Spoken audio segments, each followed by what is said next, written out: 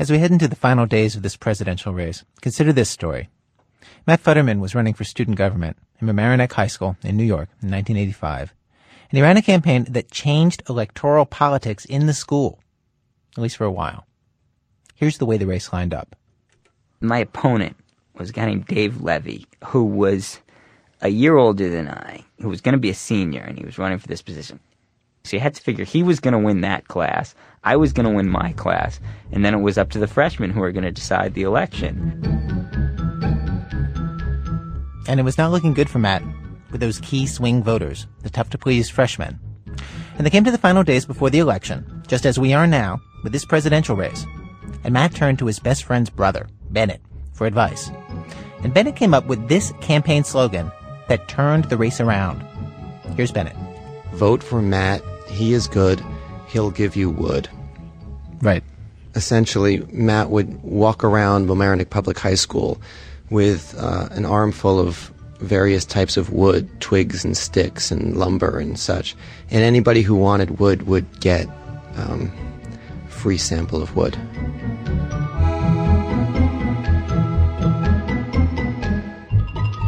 Then Bennett had another idea.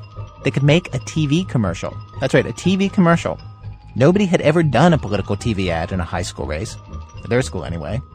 The school had TVs in every room. The school's morning announcements were done on these television monitors. They could play their ad during the morning announcements. The next day, I met Bennett at the beginning of lunch, and we went to the video room, and he signed out the cameras and tripod, and we went out back to the parking lot, and he had brought some logs for me to hold, and the whole thing took about 15 minutes to film. I'm standing there with wood. The shot opens. I'm there. I say, "Hi, I'm Matt Futterman. I'm running for corresponding secretary of the executive board." I think maybe Matt said, "Vote for me. I am good. I'll give you wood." Bennett has his arm around me. He's got a microphone in his hand. He pulls it back to his mouth. He looks very seriously into the camera, and he says, I said, "What do you mean? You're going to give it away for free?" He says, "That's right, Bennett, for absolutely for free. You want birch? I got birch. You want oak? I got oak. You want pine? You want twigs? Oak, beech, maple, magnolia, linden. You want sticks? You want 2x4s? I got it for you." And Bennett looks very seriously into the camera and holds up a log and says, "Redwood."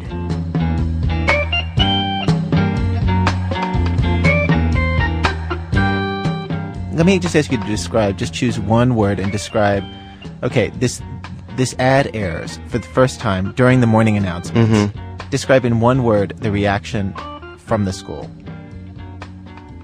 It would have to be fanaticism. And like pigeons to the bread bearer, he was just swarmed upon by, students from every grade wanting a piece of wood. People were coming up for seconds, for thirds. I mean, it was just like a Hail Mary touchdown. And before I know it, I'm looking down in the bag, and I'm very quickly running out of wood. And I'm thinking, I gotta get some more wood.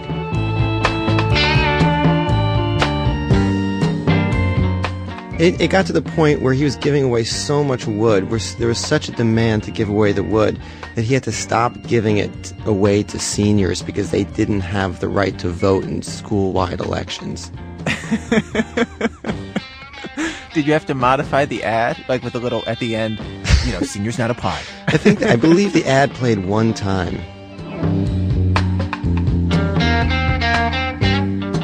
One time was enough, though. Come election day, Matt easily swept into office. And the next year, because of Matt's commercial, the age of televised politics hit Mamaroneck High full force. Nearly all the candidates had TV ads.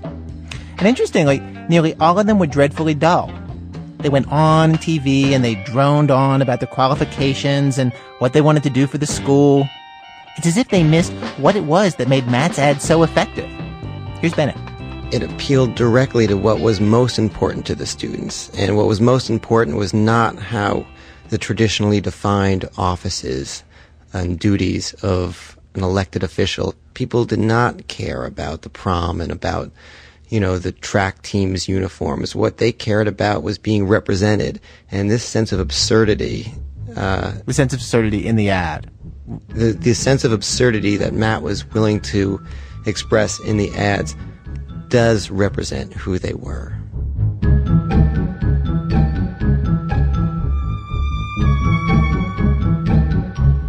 Which brings us to the current election. Well, it's true that we want candidates with whom we agree, more or less, on at least some of the so-called issues. I think we also want, or I want anyway, and I don't think I'm alone in this, some moment of spontaneity, of human joy, some I'll give you wood moment. It would make me feel like I could trust these guys. The candidates know this, too. At this point in the evolution of focus-grouped, poll-driven politics, they have absolutely learned that what we want is some moment that is not focus-grouped and poll-driven. So, they go on to David Letterman, they go on to Jay Leno, they tell their little jokes, they try to charm, all to try to get outside the soundbites. Outside the soundbites. Today on our program, driven by the same desperate impulse, we also try to escape the world of the soundbite. We have 3 different stories about parts of this election that do not fit into the scripted, pre-planned soundbites that we'll be hearing from the candidates over the next few days. Act 1, fools rush in where soundbites fear to tread. Jack Hitt reports on a multimillionaire who helped swing this winter's Michigan primary by trashing mainstream polls in a very unfocused grouped way. And what he has planned for these next few days before the general election.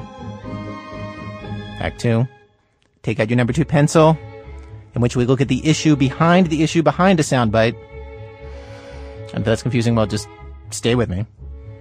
Act 3, nepotism, a beginner's guide, and a defense. Adam Davidson discovers that he has the same blue blood ancestors as George W. Bush and wonders where his family went wrong and where the Bushes went right, and why it takes 220 years to get to the point where you get to say the soundbite. From WBEZ Chicago and Public Radio International, it's This American Life. I'm Ira Glass, and remember, for the next hour, I will fight for you. So stay with me.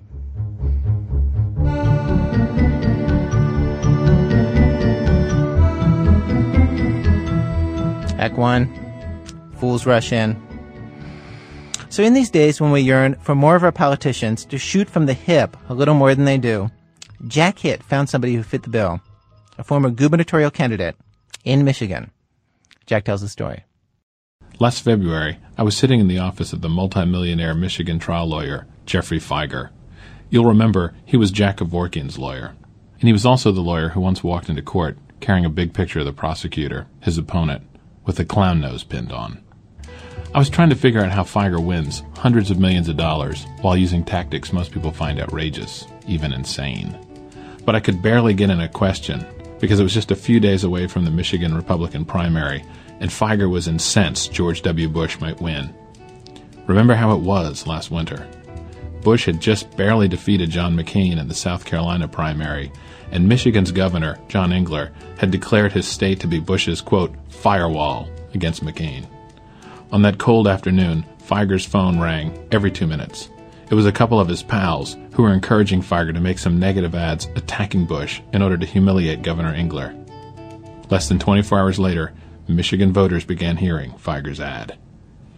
Hi, this is Jeff Feiger. They're back. Listen to this. George W. Bush's record of results speaks for itself. As governor, he demanded higher standards for schools. Fought trial lawyers over lawsuit abuse and beat them. What?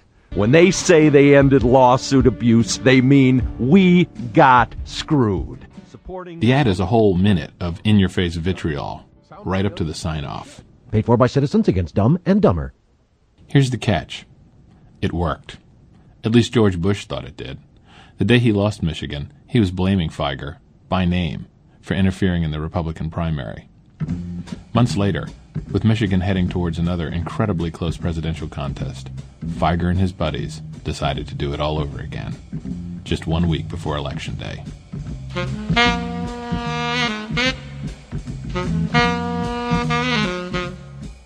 I hopped a plane and met with Feiger's pals, the guys who helped write these ads, Eric Humphrey, a radio producer, and Leon Weiss, a lawyer. I wanted to know, were they a PAC, a special interest group? What were they? The best description of us would be Jell-O.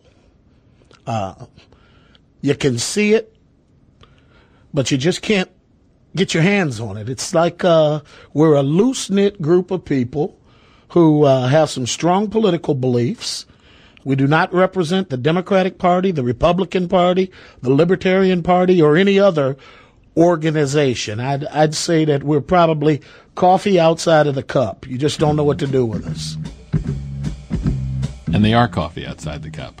In this age of focus groups and marketing demographics and niches like suburban males, 18 to 24 years old, their idea of a target audience sounds totally antique.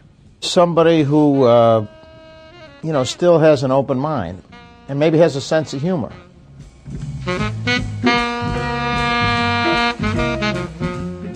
They only do radio ads, in part because they're so effective in a state obsessed with cars and driving, and also because it's cheaper than one might think to get into the political game. On these ads, they might spend $20,000. Yeah, it's like a grain of sand on the beach. Absolutely. 10 or 15 or maybe $20,000 as opposed to, $40-50 million that they spent on television, especially in the last 2 months. So it's nothing. It's a mosquito on an elephant's hind quarter. What do you think about the ads that the two candidates are running these days? Well, what are the ads like here in Michigan?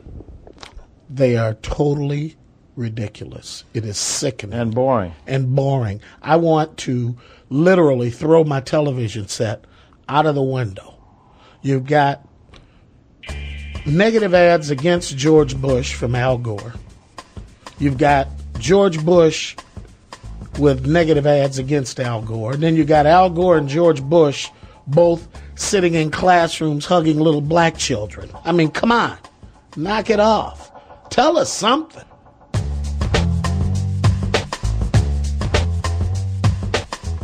By late afternoon, we had adjourned to the offices of WJR Radio in Detroit to work further on the scripts when there was a commotion. Feiger swept into the studio like a conquering hero, dressed in an expensive blue pinstripe suit and muted red tie.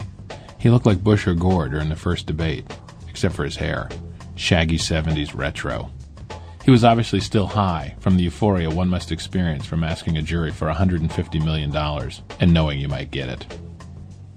Once Feiger took his seat in front of the studio microphone, Eric and Leon became noticeably more subdued. A typical moment.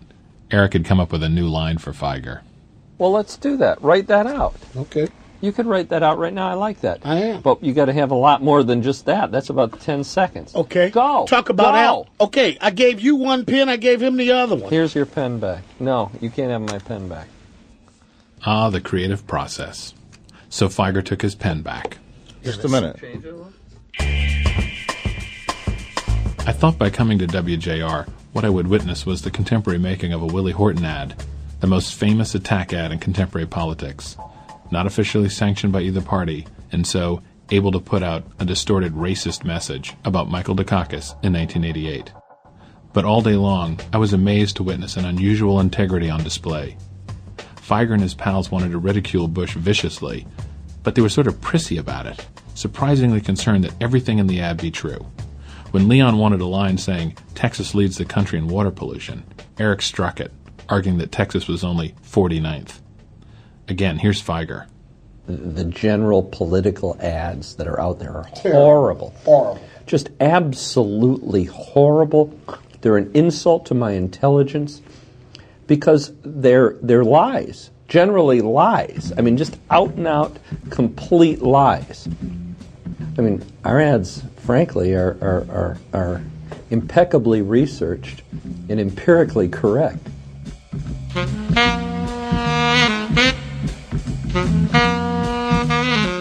There was a kind of internal logic, even to the boundaries of their own bad taste. A Monica Lewinsky ad? No. A bunch of bad Jewish jokes about how Lieberman would save the country money by buying wholesale? Nixed. At one point, Jeffrey started scribbling madly on a yellow legal pad, and then told everyone to hush. He said he'd had a divine inspiration and wanted to try out a new ad concept. Hi, this is Jesus Christ, and I'm a little pissed. I said thou shalt not kill. What don't you understand about that? For example, George W. Bush. He's got a death toll higher than Slobodan Milosevic. And you guys want to make him the most powerful man in the world? Are you nuts? Vote for Bush and piss off the Lord. Oh, cut it out! Cut it out! Piss off the Lord. What was amazing about the whole experience was how much fun they were all having. It's hard to capture the madness and pleasure that filled the room. Obviously it was mean-spirited, but it's a pleasure you almost never see in our formal public politics. I don't think anyone has fun.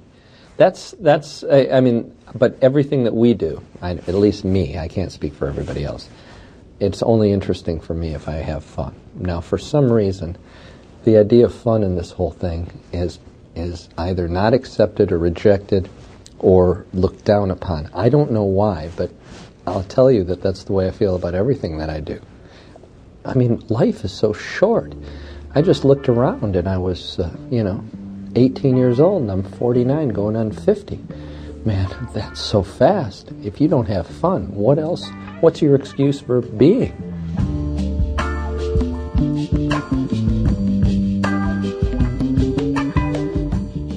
Isn't this the kind of unscripted spirit most of us say is missing from our mainstream politicians? While it's easy to do this from the sidelines, the question is, can you have this much fun if you're the candidate and then go on to win? In fact, Feiger ran for governor in 1998 and lost.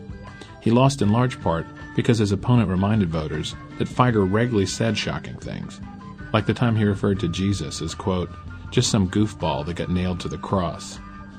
If you ask Feiger about it, he'll tell you it's taken out of context, but I've read the full quote, and it's pretty bad. He says believing in Jesus is just as silly as Elvis mania. People had a reason to be insulted, and that's the problem with shoot-from-the-hip politics. And yet maybe the whole experience made him a little more careful.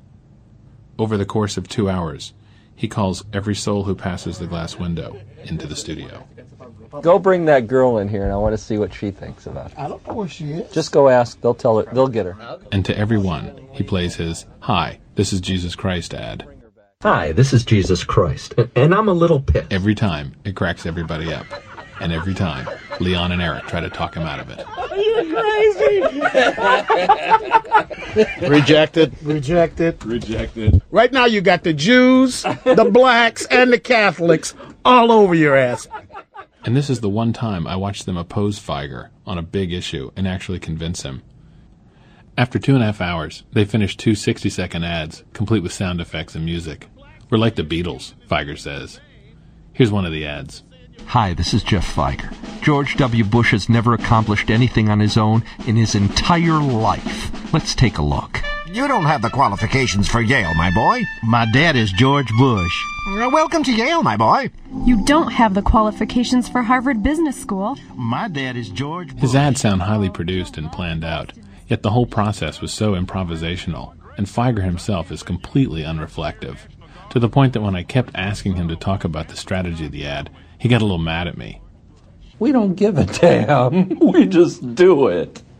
And who, in your mind, whose vote do you think you're swaying? I don't know. I'm telling you. If it's how possible, do you think this reacts on somebody who hears it? I don't know. You're asking me to analyze this in terms of, and then be absolutely serious and intellectually, delve into the thing. And I'm not going to. I don't do that. I mean, it would ruin the spontaneity. And let me just tell you this, okay? That's why it's so good.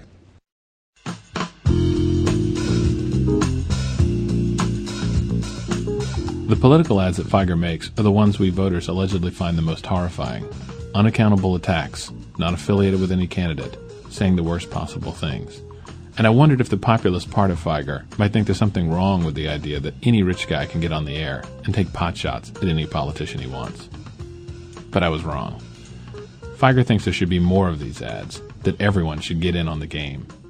And when he told me this, I realized that what Feiger's up to isn't part of the new wave of negative advertising, but actually is connected to something very old-fashioned in American politics. The pure public glee of calling the other side names. This is the way it always was. In 1884, the fact that Grover Cleveland had had a child out of wedlock had Republicans marching down the street delightedly singing, "Ma, Ma, where's my pa?" And Democrats would shout back, "Gone to the White House. Ha, ha, ha." You know, I mean, it does seem like y'all are having a lot of fun. Yeah. In there. We do anything we do. It's got to be so fun. Good. If it's not fun, we wouldn't do it. Do you think they're having fun over at the Gore campaign tonight? No. They're talking about prescription drug plans and Social Security and $1,500 and $30,000 and $20,000. We had fun. We just had fun. We did fun. It's fun. That's what it is.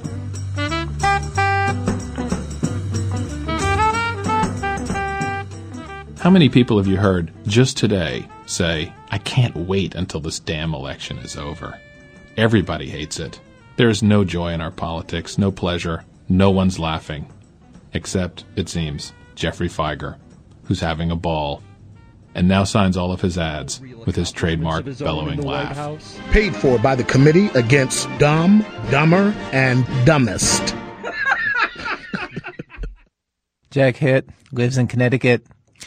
Coming up, how many grandparents and great-grandparents and great-great-grandparents do you have to have with the middle names Herbert and Walker for you to become president yourself? You ain't seen nothing yet. In a minute, for Public Radio International, when our program continues.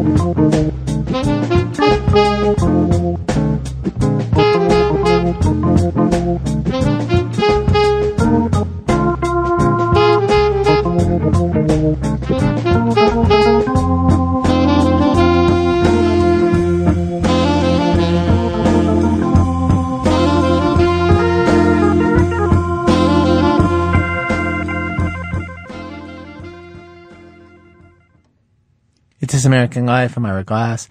Today in our program, Outside the Soundbites, in which we try to avoid, sidestep, or look beneath the presidential candidate's talking points in these final days before the election. We arrived at Act 2 of our show. Take out your number 2 pencil. One thing that is striking about this presidential race is that the two big issues that the two big candidates debate most are two things that most of us do not really understand at all: prescription drug policy and school accountability. And so the candidates throw the little catchwords back and forth. And how are we supposed to evaluate that? It is as if we're supposed to choose between them based on their stances on Fermat's last theorem. So our producer, Alex Bloomberg, looked behind what they have to say about education and found that the reality is dismayingly different from their little speeches. There are differences, fairly big ones, between the Bush and Gore education plans. Gore wants more money for early childhood education and teacher training. Bush wants vouchers for families in failing schools. But at the heart of both their education plans is the idea that kids should be tested, and tested often, to be sure they're being taught well. Look, we agree on a couple of things on education. I strongly support new accountability. So does Governor Bush. I'm in favor of testing as a way of measuring performance. Every school district, have every state test the children. I've also proposed... We're going to say if you receive federal money, measure 3rd grade, 4th grade, 5th grade, 6th grade, 7th grade, 8th grade, and show us whether or not children are learning to read and write and add and subtract, and if so, there'll be a bonus plan. And instead of continuing to subsidize failure, testing is the cornerstone of reform. You know how I know? In the first presidential debate, the only argument about tests was who had more of them and whose were tougher on kids and teachers. Well, first of all, I do have mandatory testing. I think the governor may not have heard what I said clearly. All schools, all school districts, students themselves, and required teacher testing, which goes a step farther than Governor Bush has been willing to go.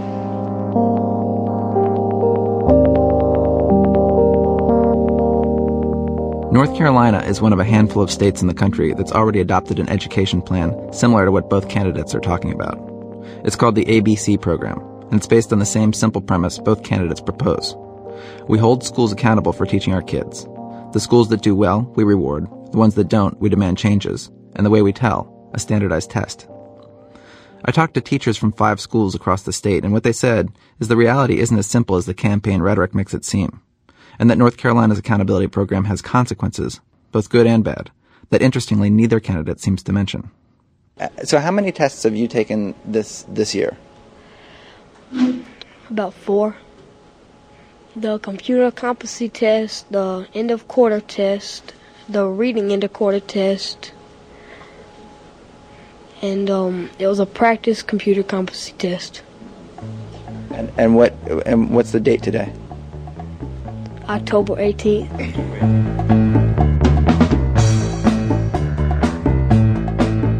Kids in North Carolina take a lot of tests.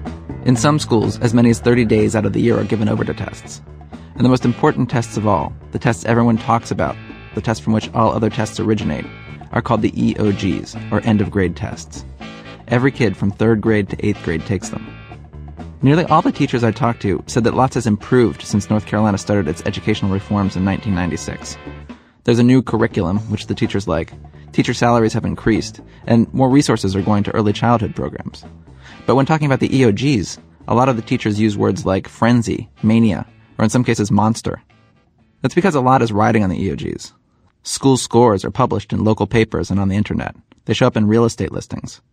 Principals of chronically low-performing schools can be fired. Teachers at schools that score well on the tests or show market improvement receive bonuses that go as high as $1,500 per teacher. But teachers have enough questions about the testing that some of them have turned down the money when it's offered. And in North Carolina's 5th year of reform, the issues have heated up enough that many educators get edgy talking about it publicly. One state official hung up on me in the middle of a conversation. At a school in Hallsborough, the principal, Lynn Spalding, wouldn't let me talk to any of his teachers without him being present. And then there's Teresa Glenn. My name is Teresa Glenn. I teach 8th grade language arts and social studies, and I've been teaching for 3.5 years. And where do you teach? I teach in Montgomery County, North Carolina, which is in the south central part of North Carolina. All right. And are you in school right now? No, I'm not in school. And why is that? I'm serving a suspension for discussing the North Carolina end-of-grade tests. On May 28th of this year, Teresa Glenn posted an impassioned email message to a North Carolina educational listserver hosted by the North Carolina Department of Public Instruction. In 9 paragraphs, she outlined her various concerns with the EOGs. In the last one, she summarized. And the last paragraph, I talked about some of the things I saw last year with my students. And I said, I apologize if anyone is offended by any of the above. I'm personally offended by the EOG tests. I've seen students, good, solid AB students, crying because of the tests. I've seen students who work hard but lack the native intelligence to pass a 2-hour multiple choice test retained. I've seen teachers do nothing for the last 6 to 10 weeks of school but work on EOG preparation. I've seen teachers publicly humiliated because they had lower test scores than the year before. I've seen children made fun of, called names, and put down based on their EOG scores. I've seen teachers look down at their noses because a child is a 3.3 on the EOG test and not a 3.4. The entire spectacle is disgusting.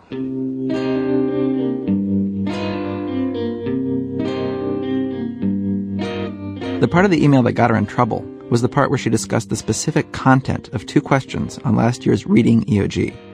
She pointed out that the 2 questions required students to know information that wasn't in the reading passage they were supposedly being tested on.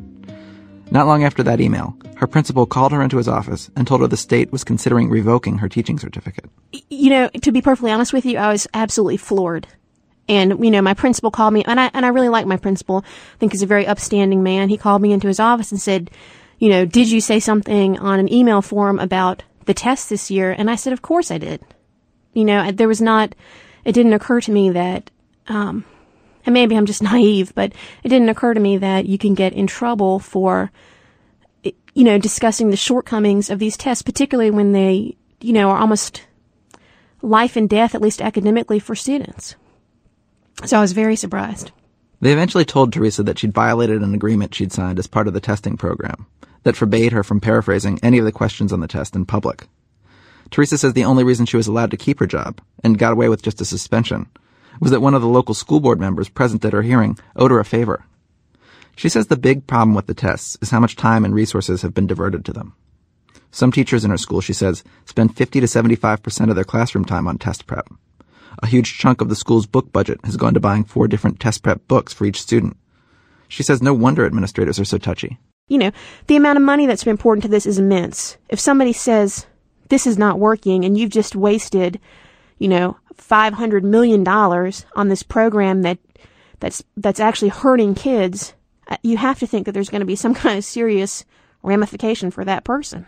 And you think that's what's happening? That $500 million has been poured into a program that's hurting kids? Well, I just got something yesterday in the mail about from the Department of Public Instruction, sort of bragging that somewhere over $100 million have been handed out in bonuses this year alone to teachers who were at these schools that have made the biggest gains. What do you make of that? Well, on the personal level, it depresses me because I've been asking still for the same 2 novel sets for the last 2 years, and I haven't gotten them. Are you serious? Yes. What are you trying to get? I want Ender's Game by Orson Scott Card, who actually lives here in North Carolina. I just want 30 copies of it. And then I want, there's another novel that I'd like, the John Krakauer Into Thin Air book about the climb to Mount Everest. The kids would love that. They would be totally because it's gory enough that they'd be interested in it too. Mm-hmm. That's all I want in my pitiful life as an 8th grade teacher, and I don't foresee myself getting it.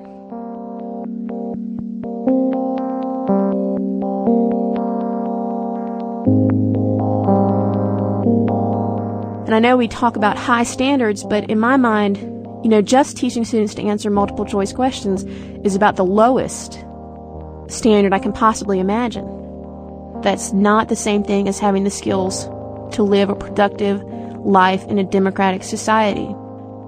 I think we're robbing the students of what education should be, which is of love of knowledge and the ability to pursue gaining more knowledge as you want to. And we're saying that the purpose of education is to pass these tests.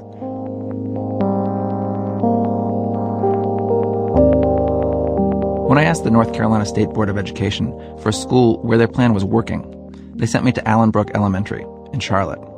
It's in a poor neighborhood and has a history of poor performance on the tests. 4 years ago, the state assistance team came to Allenbrook to help it improve. The kind of thing Al Gore would like to see adopted everywhere. If it's a failing school, shut it down and reopen it under a new principal with a turnaround team of specialists the way Governor Jim Hunt does in North Carolina. If it's a Actually, they don't shut the school down. But there was a team of specialists, and 70% of the staff either quit or was transferred, and the principal was removed. Kathy Hammond was his replacement, and under her leadership, the school has made remarkable gains on the test scores.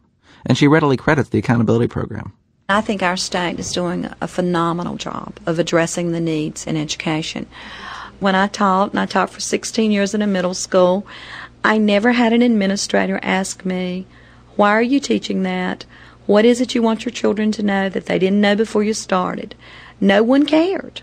As long as the children were in the room, everyone was quiet, the parents were happy, I could have been teaching leapfrog.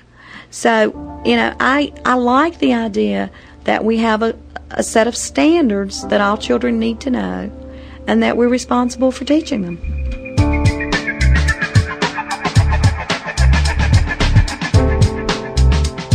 Here's what they found when they tried to fix the school. First, the problem wasn't the teacher's ability. The state team evaluated all the teachers, and only one was rated below competent. The problem was there simply weren't enough of them, especially for the task of bringing Allenbrook's student population up to grade level. For whatever sociological reasons, kids from poor neighborhoods tend to do worse in school and worse on standardized tests.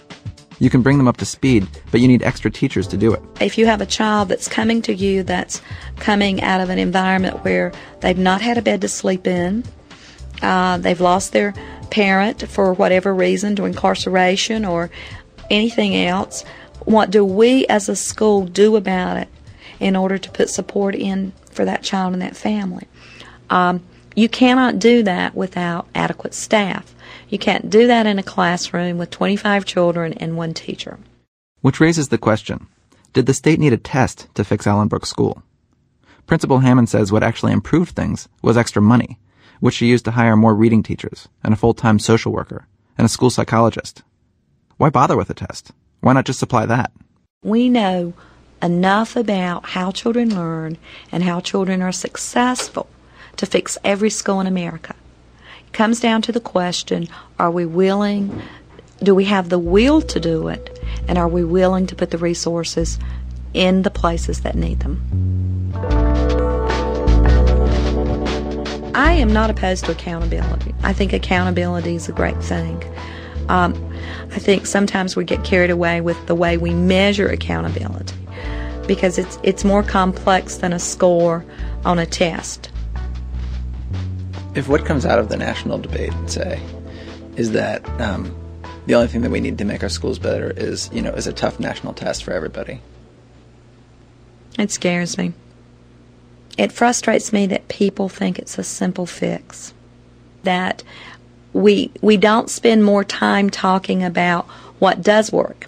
And one of the reasons we don't want to talk about what does work is because it takes a different level of commitment, it takes a different level of resources, and it takes a different kind of dialogue than a statement like, I'm going to fix all of the schools in America.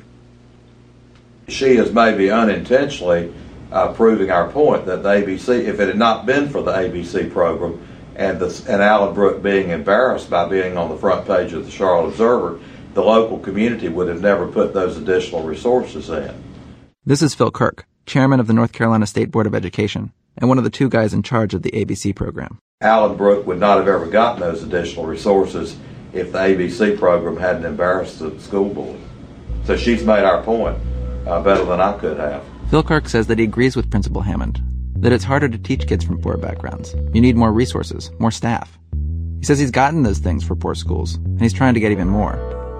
But the political reality is, it's easier to get money from a state legislature if you can show them results. If we didn't have ABCs, we wouldn't be getting additional resources for the low-performing schools. I believe that strongly. The state's investing a lot of money in the schools, and they want teachers to be more accountable, and we're not going to back off accountability.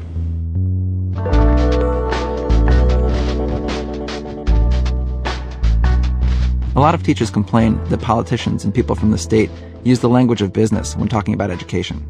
And many people are suspicious of the fact that Kirk is head of both the State Board of Education and the State Chamber of Commerce. In other words, the main education lobby and the main business lobby.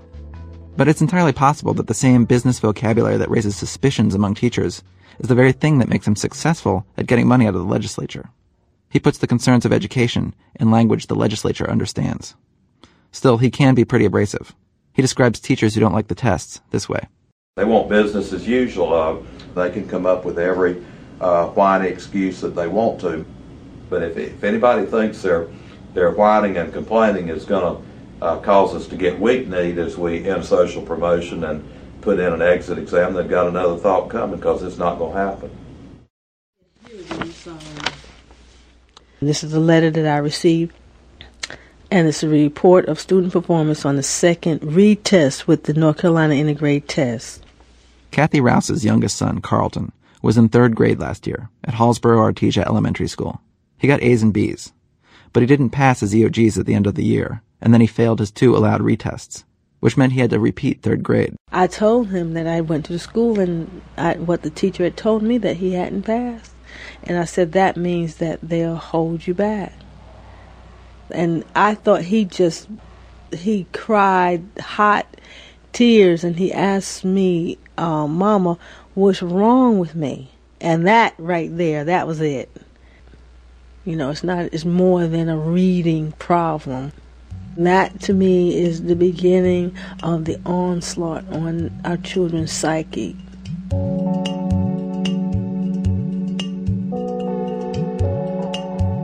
Kathy protested, took her case before the county board, and finally had Carlton promoted. He's in 4th grade this year. Between 1991 and 1997, 66 studies were done on holding kids back. 65 of them showed it to be either ineffectual or damaging in the long run. And a lot of times it's just not necessary. Even in schools that start aggressive remediation in kindergarten, it's common not to see higher test scores till 7th or 8th grade. 3rd grade is just too early to tell if things are working. To Kathy Rouse, this is just common sense. No test, or anyone, especially anyone considering himself an educator, can indicate what you're going to be when you're 8 years old. We do not begin to categorize our children at 8 years old and let them stamp them and have them believe at 8 years old that there's something wrong with them. If I told them, I don't know where I have to go, but I will not have that done to my child. I'll not have him see himself as less than successful at 8 years old. That's criminal. I mean, there are studies and all that on that. How much self-image and self-perception plays into learning. Even among teachers who think the tests have made education better in North Carolina, like math teacher Marianne Davis, this is a big worry. Not everyone will pass the test. In the worst schools, over half the kids fail. Even in the very best, it's 10%. What happens to those kids? Perhaps we are just assuming a higher level of competency than is possible for all children. What's the danger of that for the kids? The danger of that is that we're asking them to be something that they just can't be. Putting a child in a desk with a chair and saying, we're going to test you over and over until you can pass this, until you get it right, is just not always going to happen. That's what I'm saying. To expect that every child in the state of North Carolina is going to reach a level 3 or 4 so that they can be promoted and so they can graduate is an unrealistic expectation. And having that unrealistic expectation is not fair to the children. We're taking it out on the kids when it's not always the kids' fault.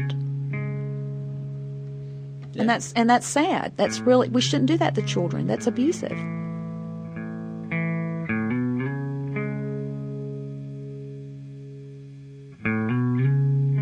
This gets us to the crux of what Governor Bush might call a difference in philosophy, the philosophy of teaching. How much should you demand results from students on the one hand, versus how much you should nurture them on the other? Phil Kirk and the state legislature think things went too far towards nurture, and that it's time to go back the other way. A lot of the liberal thinking people are more worried about self-esteem than they are about whether children can read and write. You know, we don't buy that line.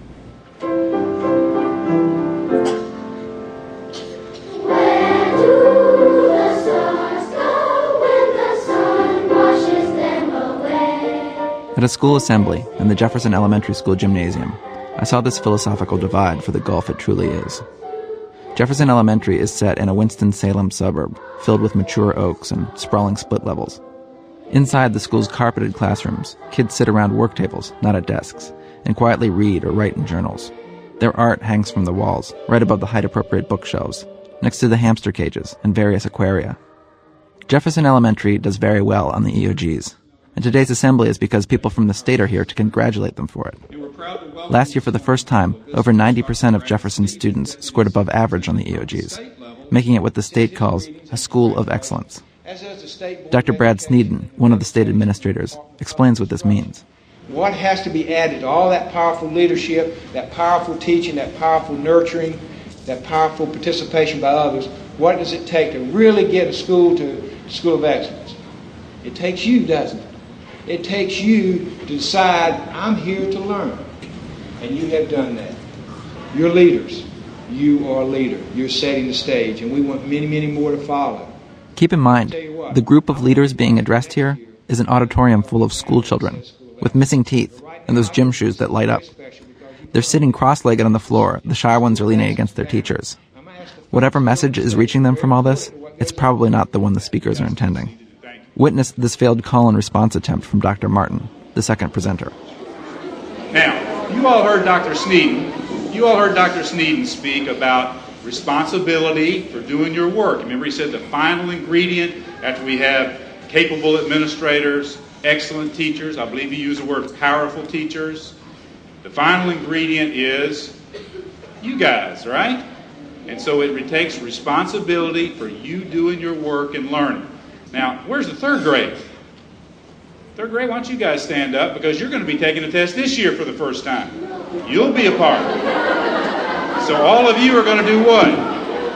Take responsibility. Very good. All right, you guys can have a seat.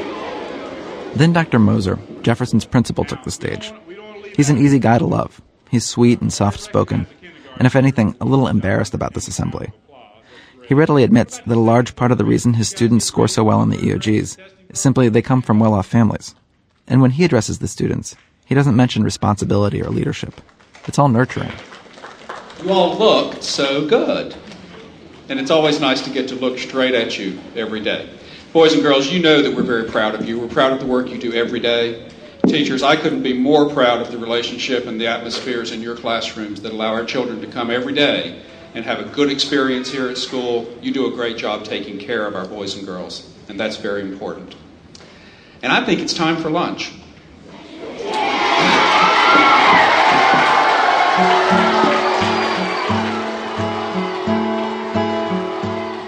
What's obvious is that each philosophy comes with its own language, the language of leadership versus the language of lunch. And each language emphasizes different things. In the teacher's lounge after the assembly, I'm swamped by teachers who are angry about the testing and how heavily it's being emphasized and how high the stakes are now. If the two competing impulses in American education are accountability on the one hand versus nurturing on the other, the consensus of these teachers and all the teachers I talk to across the state is that obviously you need both. And even if the pendulum has swung too far in the direction of nurturing in the past, what George Bush and Al Gore are both proposing is to push it far in the other direction. What's needed is balance, the teachers say. But whichever man wins, that's probably not what we're going to see.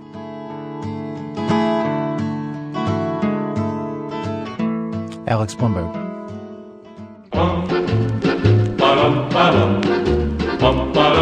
Teacher's pet. I wanna be teacher's pet. I wanna be huddled and cuddled as close to you as I can get. Act 3. So before we end our little election special, let's have a quick word about nepotism. In this country where supposedly anybody can grow up to be president, we have one candidate who was raised in Washington, D.C., son of a U.S. senator. The other guy, son of a president. And it's confusing to some of us, especially our contributor Adam Davidson, who discovered recently that he and George Bush share six common ancestors, all of whom lived in 17th century England. Adam is wondering, how did this happen? Where did my side of the dynasty go wrong, and what did his side do so right? Why did he get the presidential nomination handed to him, and I have to borrow money from my girlfriend to pay the rent? I think it's probably true that George W. Bush is not all that bright. But he knows something. His whole family knows something. They know power. And they know how to get more and more power every generation.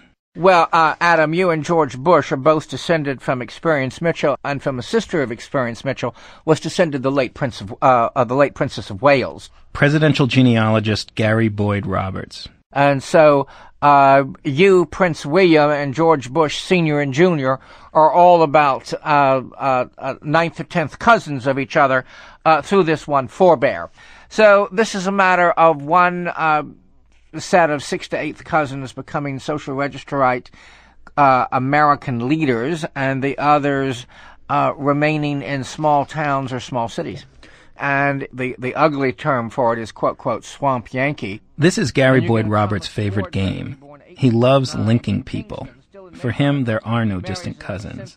Mention any New England name, and he'll link them right up to queens and kings, to the Mayflower, to you, to me, to himself. He's a great genealogist, and he told me we could find out exactly where the Bushes went right and where my family went wrong. It all goes back to 1783, when my folks had a better piece of land than George's. That's where things started going south. It seems that the Bushes were forced to move out of town that year to get better farmland, while my family stayed put. Well, these are people staying roughly, I mean, they may go 5 or 6 towns away, but they stay in the Plymouth area from 1620 until 1886. Right. You know, that is 250 years. Staying in this same small town. Staying in the same spot. Right. And whereas the world was moving elsewhere, meaning economic development and serious cities and finance and education had long since moved out of Plymouth. And just missed out on opportunities. Maybe that economic deprivation didn't force them to go anywhere. So they might have been just successful enough not to become incredibly just successful enough not to feel they wanted to move. Exactly. So let me recap this for you. The Bushes were our poor cousins. They weren't doing that well, so they decided to go somewhere else. The move started a tradition. Each successive generation went to wherever the next big thing was. First to Vermont for a better farm, then to Ohio for steel, Wall Street for finance, and eventually Texas for oil.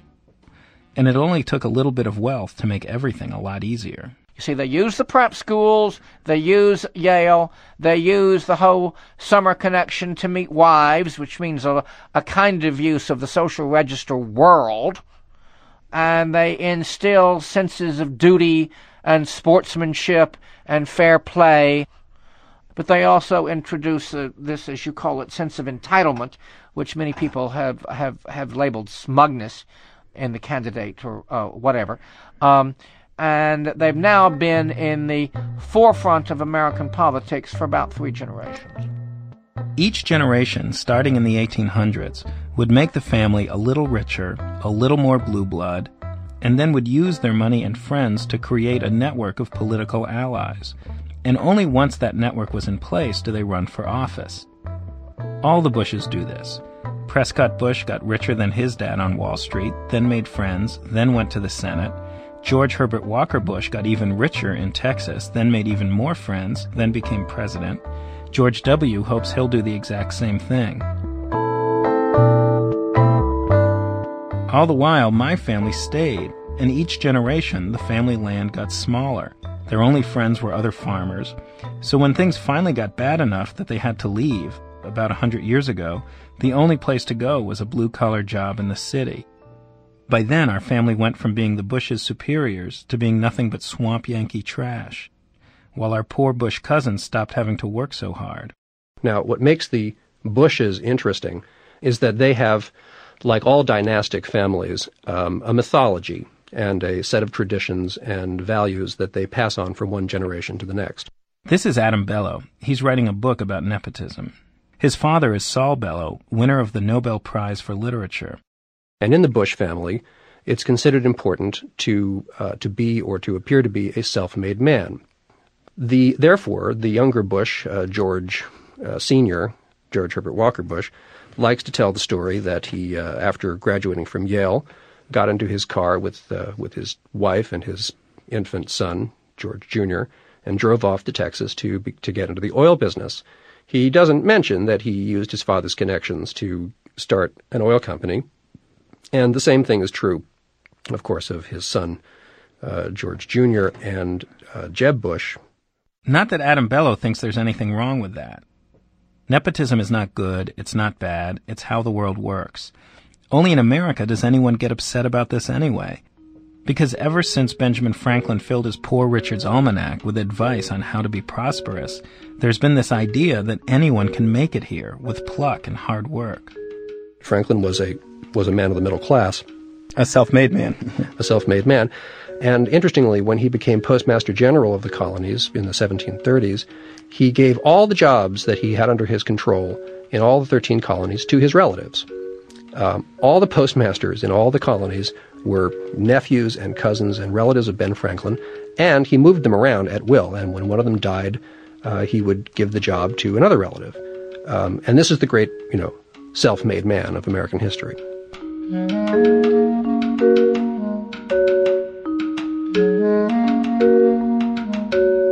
It sounds like what you're saying is there's not only do the wealthy know how to use it better and have more raw material with which to work, but they also are the only part of our society that doesn't have a stigma against it, or at least is very happy to overcome that stigma.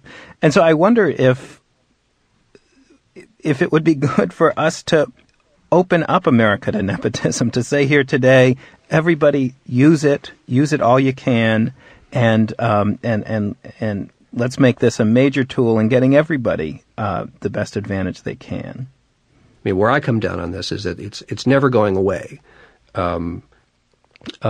Studies of the labor market and notice how people get jobs indicate that most people get jobs, continue to get jobs through their relatives.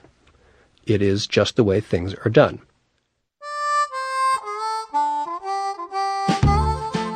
Adam Bellow has been studying nepotism for years, and he hasn't found any level of society anywhere in the world that doesn't use it.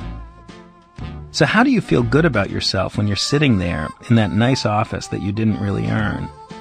Well, for one thing, says Adam Bellow, you can have some humility about how you got the job, and you can work your ass off. You can work so hard that you earn the privilege that you lucked into. Take the two George Bushes. Elizabeth Mitchell, who wrote W, The Revenge of the Bush Dynasty, told me that they both say they are self-made men, and they're both obviously fooling themselves. Their families gave them tremendous head starts. When George Herbert Walker Bush, the father, the former president, moved to Odessa, Texas, and worked the lowest jobs at an oil company, painting rigs and handling supplies, the company he worked for was Dresser Industries. It was owned by his father's best friend and Yale roommate, Neil Mallon. In fact, Senator Prescott Bush gave the company to Mallon to run. George Sr. worked hard, and he ultimately started his own business. He was actually kind of brilliant. He was a pioneer in offshore drilling. When he became rich, richer than his dad, he earned it. Now take his son. When George W. drove to Midland, Texas, right after graduating from Yale, he went straight to his father's best friend, his father's former campaign manager, Jimmy Allison, who set him up in a low-level oil industry job. That went nowhere. Then he ran for Congress, lost, and then started a huge oil company himself. He didn't start at the bottom. He just called his uncle, Jonathan Bush, who quickly raised the money to create Arbusto. The primary funder was Philip Uzzielli, James Baker's best friend and college roommate, a man who said he knew he probably wouldn't make any money but felt loyal to W's dad. Sure enough, Arbusto went belly up. George W. went on to get family friends to buy him 2 other oil companies that also went bankrupt.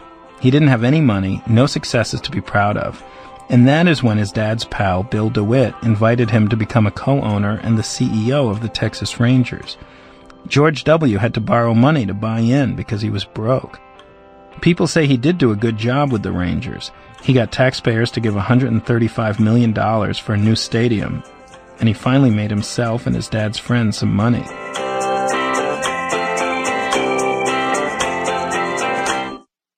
In tracing the Bush family tree, I found that every single generation since 1780 has found new ways to make money and gain power. They were visionaries. They figured out what the next big thing would be, and then they took risks and reaped the rewards. And my family didn't.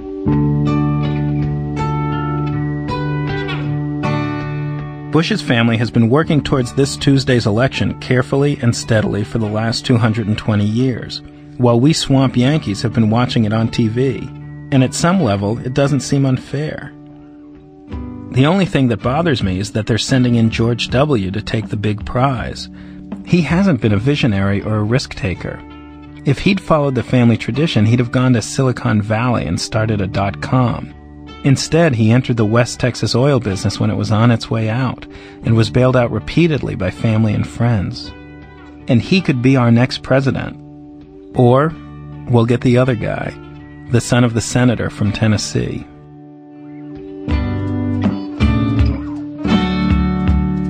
Adam Davidson lives in Los Angeles. Well, our program was produced today by Alex Bloomberg and myself with Blue Chevany and Julie Snyder. Contributing editors Paul Toft, Jack Hitt, Margie Rockland, Elise Spiegel, Nancy Updike, and consigliere Sarah Val. Elizabeth Meister runs our website. Production help from Todd Bachman, Eric Hoverson, and the amazing Hillary Frank. Musical help from Mr. John Connors, also Marika Partridge and Terry Hecker. Special thanks today to Howard Machtinger, Joan Celestino, Greg Malhoit, Susan Ohanian, Jessica Jones, Susan Konsky, and Daniel Ferry. This American Life is distributed by Public Radio International. Funding for our show has been provided by Amazon.com. Many of the books and music heard on This American Life are available at Amazon.com. Amazon.com, helping you find your next favorite book, from history to health to science fiction. Other funding comes from the Capital Group companies investing for individuals and institutions throughout the world, and sponsor of the American Funds Group of mutual funds. And from the Corporation for Public Broadcasting, the National Endowment for the Arts, and the Albert A. List Foundation. WBEZ management by Tori Malatia, who believes, above all, in sharing. Here's your pen back. No, you can't have my pen back. I'm Ira Glass. Don't forget to vote. God bless you, and God bless America. A great country, so let's shout it clear and loud. PRI, Public Radio International.